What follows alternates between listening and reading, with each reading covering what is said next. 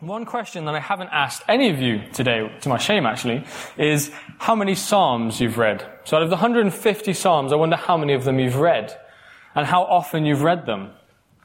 Arguably, the Psalms are the most read part of the Bible, and they definitely are the most read part of the Old Testament. And the reason for this is that the Psalms wrestle with every form of human emotion. They wrestle with the same questions that we often wrestle with. So you have times where the writer is soaring and he is content as he praises his God. You have times where he is speaking about the greatness of creation and the greatness of God and for creating such beauty. We can resonate with those, can't we? Those times, we love to call them mountaintop times. But the Psalms also talk of valley experiences. So you have some Psalms where the writer is crying out to God in anger. He's crying out in pain, and he's troubled by the things that he sees around him. And like this evening in Psalm 10, the writer is crying out to God, lamenting and questioning why God appears absent. So the big question of this psalm, the big theme that the writer of the psalm is doing in the psalm is he's crying out to God, and he's saying, God, why are you allowing injustice? He's saying, God, I am being oppressed. I'm being persecuted. My enemy is winning. God, why are you letting this happen to me? Now, history is filled with stories of people who've cried out to God in the same way. And if we're honest, we've probably cried out to God with the same question, haven't we? I recently read The Hiding Place, which is the testimony book of Corrie ten Boom whilst on holiday. If you don't know the story, I will summarize it very, very briefly for you. Corrie ten Boom lived during World War II in Holland. She was a Christian woman, and to cut a long story short, she was running an underground network which was responsible for hiding and keeping Jews safe during World War II. But it wasn't long before they were discovered by the SS. Corrie's house was raided, and her and her whole family were arrested. They were taken to prison, and then eventually Corrie and her sister were moved to a concentration camp for women in Germany. The book is filled with the horrible story of how Corrie lost her father and her sister because they tried to save the lives of innocent people. It describes horrible but true stories of people starving in concentration camps, being executed, being beaten to death, and being worked to death. It's not an enjoyable read, really. Let me just read one section of the book for you. This is Corrie. She's writing as she's in the concentration camp in Germany. The loudspeaker in the men's camp was sounding the signal for roll call. But no order was given here, and so we drifted around aimlessly, listening we scarcely knew for what. Names were being read on the men's speaker, though it was too far away to make them out. And suddenly an insane fear gripped the waiting women.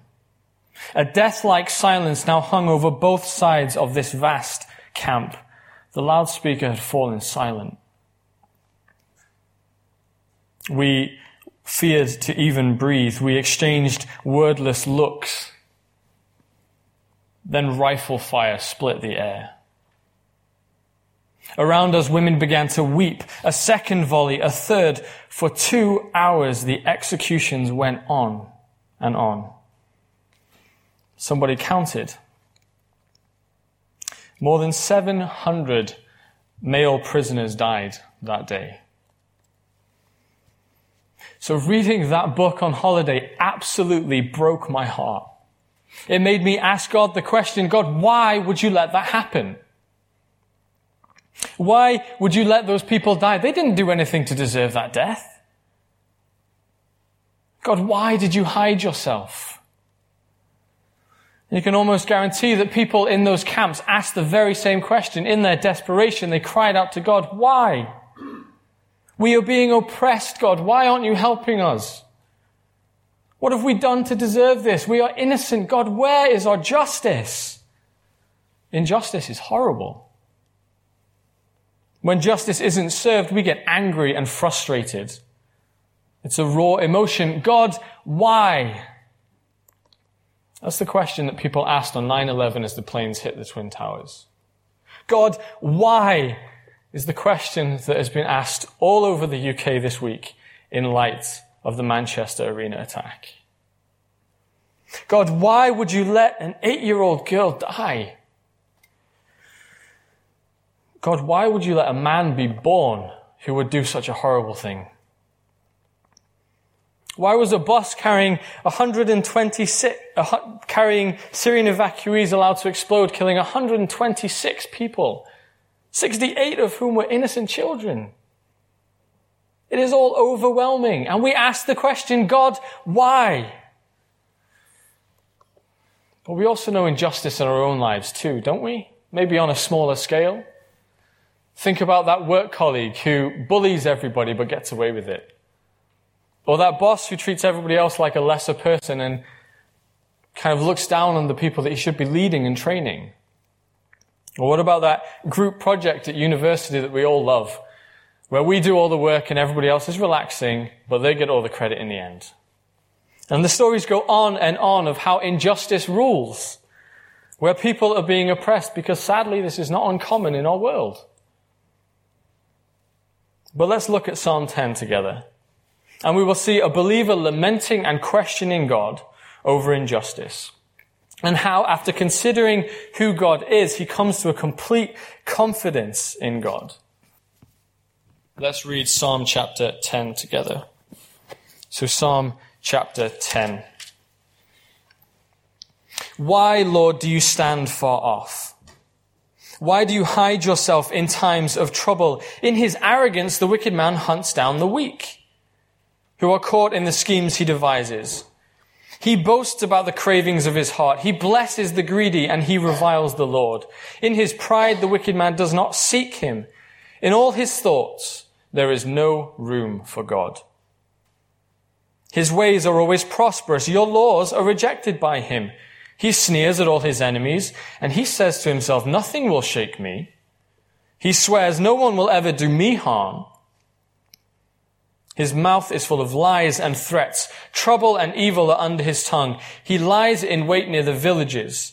From ambush he murders the innocent. His eyes watch in secret for his victims. Like a lion in cover, he lies in wait.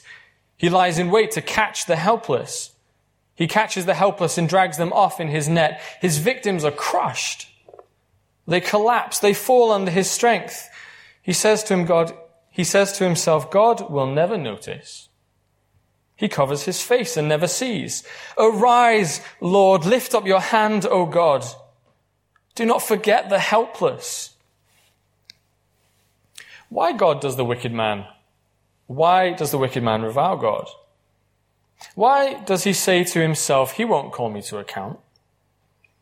But you, God, see the trouble of the afflicted. You consider their grief and take it in hand. The victims commit themselves to you. You are the helper to the fatherless.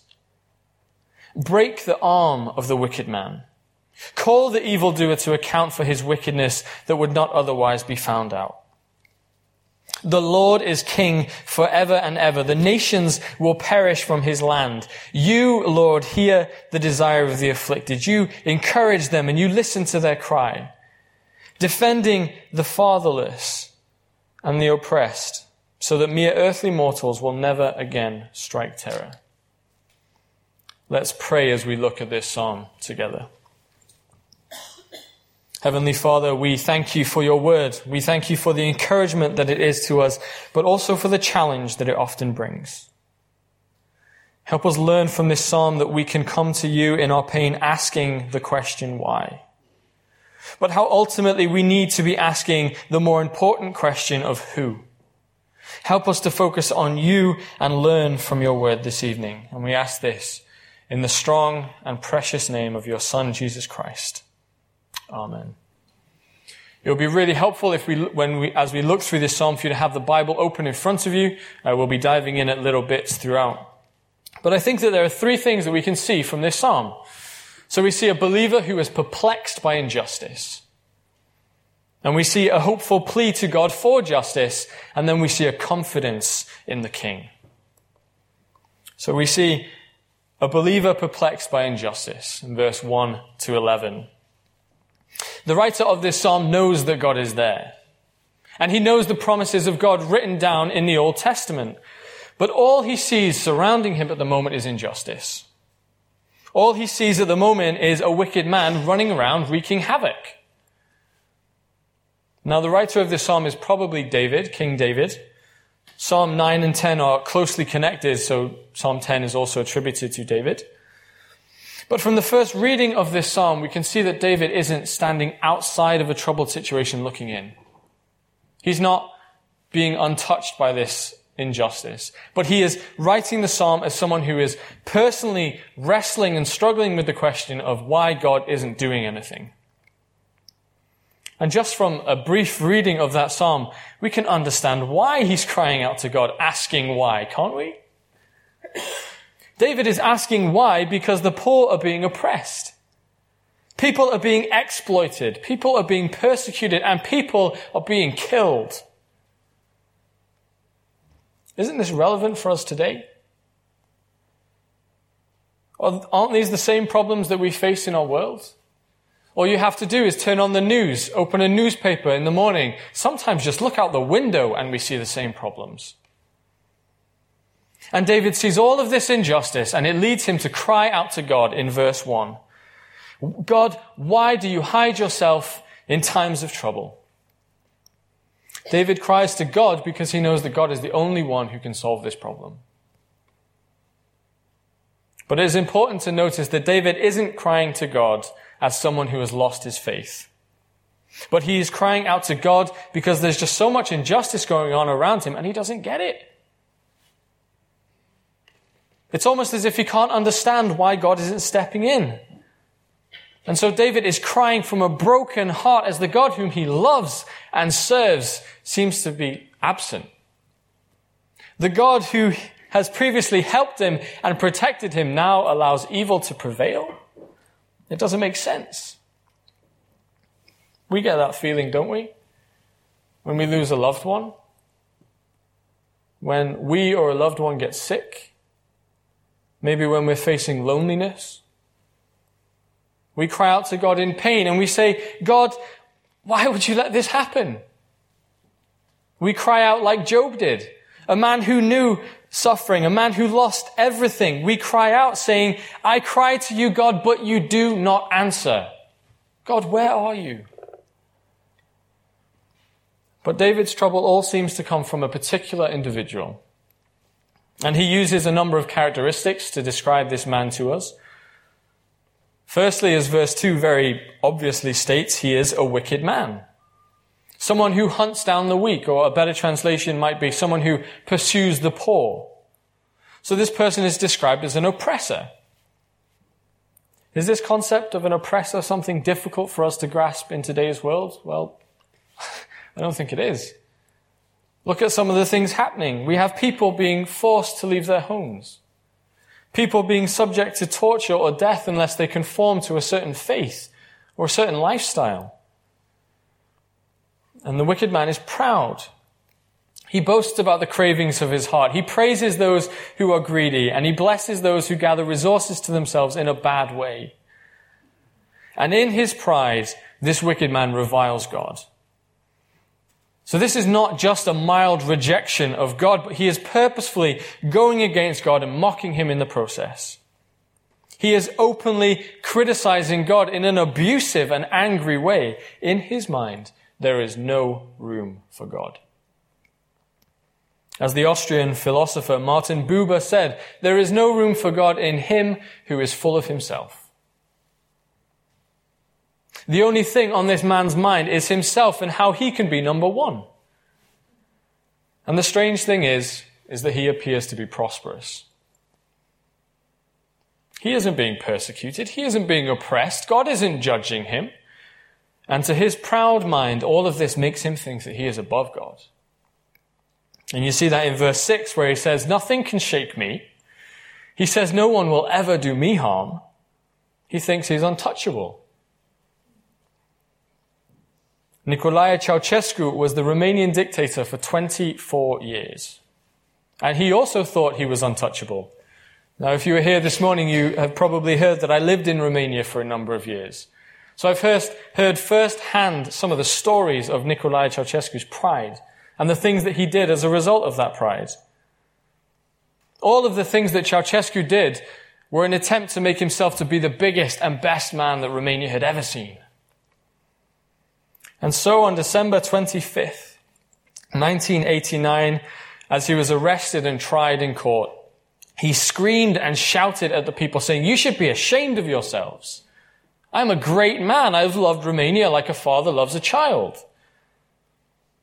Even as he sat through the court process, he couldn't believe it was happening because he thought he was untouchable, like this man in Psalm 10. Look at verses 7 to 10 and look at some of the words that David uses to describe how this wicked man treats people.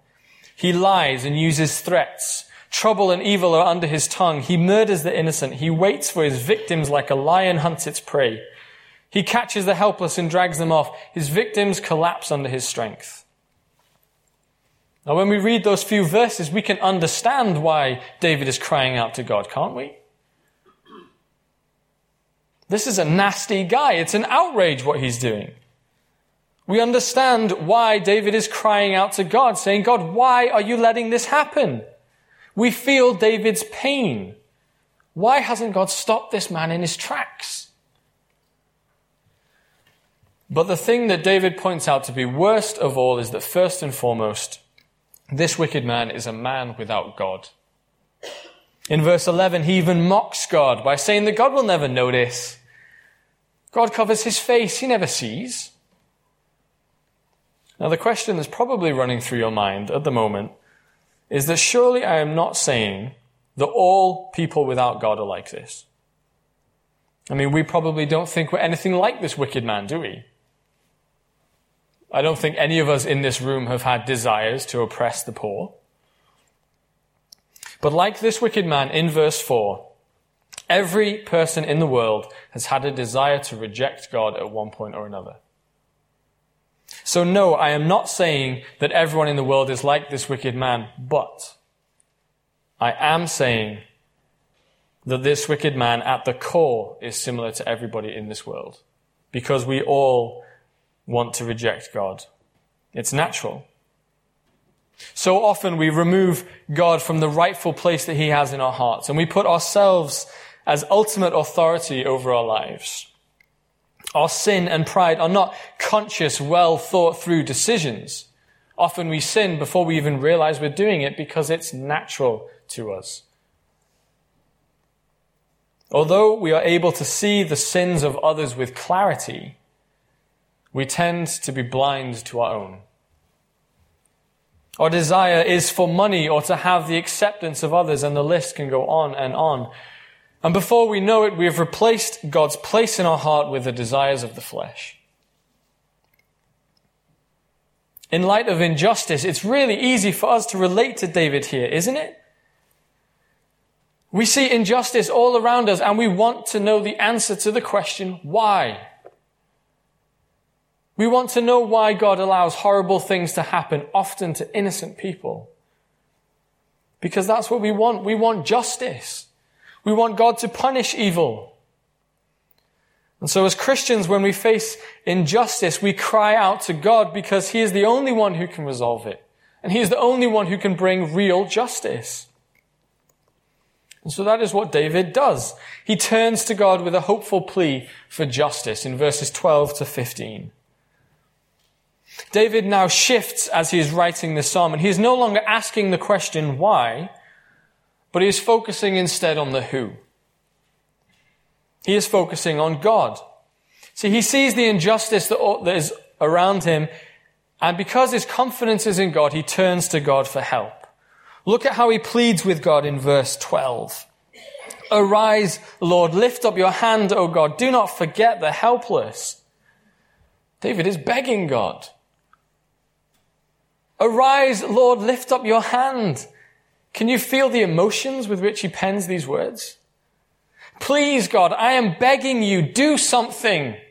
Don't stand idle as the wicked man hurts and oppresses people all over the place.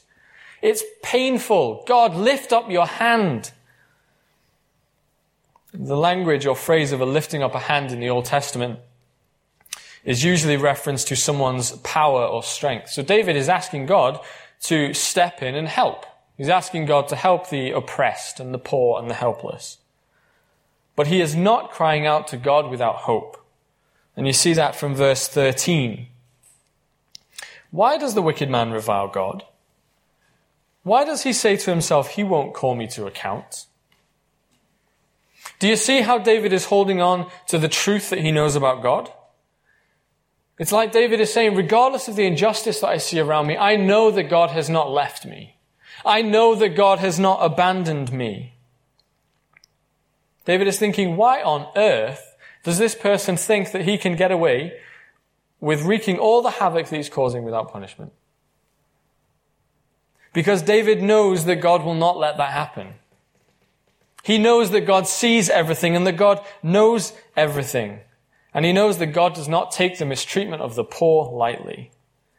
David has confidence in God, the Father to the helpless, the helper to the fatherless. We want justice, don't we? We want people to face the consequences for their actions. We find hope in the fact that God sees the horrific acts that the Islamic State is doing, and that one day, on that final day, as God comes back, justice will be given. We find hope in the fact that the man who took a bomb into a pop concert of children and young people this week will be brought to justice as he stands before God. We find hope in the fact that God is just. It means that I don't have to seek out revenge. It means that I don't have to worry about whether that person is going to get called to justice here on earth or not. Because I know that God will not let the wicked go unpunished. The psalm is saying that God is just. And the fact that he sees all things is really good news. Do you see how that's a good thing? Do you understand how David now has confidence in God? He is pleading with God, but as he does so, he realizes that God has seen all the injustice. And God will bring justice. And because David's confidence is in God, he pleads with God and he finds comfort and he finds hope. And we can find that same comfort and hope today because we trust in the same God. If you're here tonight and you're not a Christian, I want to ask you, what do you put your confidence in? When you ask the why question, in light of injustice, who is it that you cry to? Who do you trust and have confidence in to bring justice? Is it the judicial system?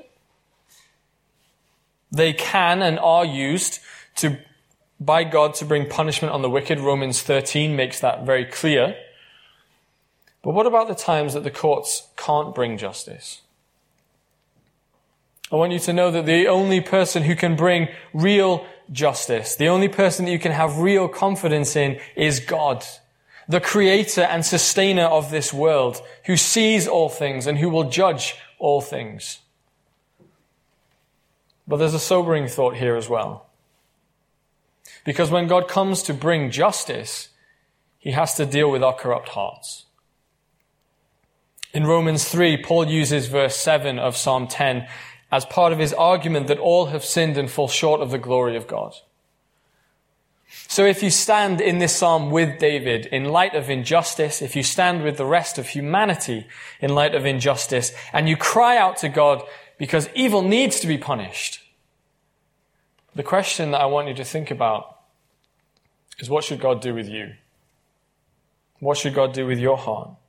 Because at the very basic level, we are just like this wicked man, and we naturally reject God. So when God comes, he must deal with our hearts. Are you comfortable and confident that on that day, as you stand before God, which you will, that you'll be saved by faith through Jesus Christ? Or have you had a false sense of security that God won't judge? On that final day, when God comes to judge the world, you must stand with Jesus because God will call all people to account. And there is no hope for those who don't have faith in Jesus. But how exactly does God have this sorted? How exactly will God bring justice? David now has confidence in the king. In verses 16 to 18, let's read those together. David writes in verse 16, "The Lord is king forever and ever. The nations will perish from his land. You, Lord, hear the desire of the afflicted. You encourage them and you listen to their cry, defending the fatherless and the oppressed so that mere earthly mortals will never again strike terror." David ends this psalm of lament in confidence, and his confidence is grounded in the kingship of God. Just look at some of the things the psalm says that this king does. He hears the trouble of the afflicted. He's a helper to the fatherless. He hears the desire of the afflicted and encourages them. He listens to their cry and he defends them. Knowing all of that, doesn't it make sense that David has confidence in the kingship of God? Now, the image of a king is helpful. In the Old Testament, the king would sit on his throne. People would bring their problems to him and he would judge. People would come to seek wisdom and advice from their king. He had to know what was going on in the lives of his people, in the life of the nation. He had to protect them, care for them, and often provide for them. So if that is the responsibility of an earthly king, how much more does God do? The man who creates the people who are going to be kings. God is sitting on his throne. He is ruling this world, and he sees all things. He is sovereignly in control. Nothing surprises him, and he listens to the pleas of his people. There is nothing that is not seen by God. There is nothing that is not heard by God. But he listens, he cares, and he loves. This is the king that David is speaking about, and this is the king that he has confidence in. But David isn't only speaking about God. David is pointing forward to the great promised king of God. And because of the time of history that we live in, because of the New Testament, we know that David is pointing forward to King Jesus. The king who has authority over all of the things that plague our short lives here on earth. King Jesus has power over sickness, over evil, and over death. But the most important thing is that Jesus Christ has power over sin. Man's biggest problem. Jesus defeated sin on the cross. On the cross, Jesus made it possible for us to be forgiven by God. Because he who himself is God took the punishment that we deserve and died so that we might live. We can have confidence in King Jesus because he's made it possible for us to say with the Apostle Paul, "Where, O death, is your victory? Where, O death, is your sting?" This is the amazing king that Christians have confidence in. But why do I say David is pointing forward to Jesus? Well, look at the second half of verse 16. It says that the nations will perish from his land, meaning that God's enemies will be destroyed. We know that that hasn't happened yet. So we know that David is talking about a future event. David is pointing forward to a time where there'll be no more evil and no more wickedness. David knew that injustice wasn't just going to disappear. And we know that often people aren't going to get justice on this side of eternity. But I hope that when we as Christians suffer injustice and when we see injustice happening all over the world, that we can do exactly what David did and cry out to our God. And we can do it with a hope that he will act. And I hope that this will lead us to have confidence in our King Jesus. Our confidence in Jesus comes from the fact that he has already defeated our worst enemy. He has defeated sin. So our confidence is much greater than David's because we understand more about God because of Jesus and the cross. We can have confidence in Jesus because he will come, and with him will come justice and a kingdom of peace. But in our hearts, we are sitting with David and asking the same question.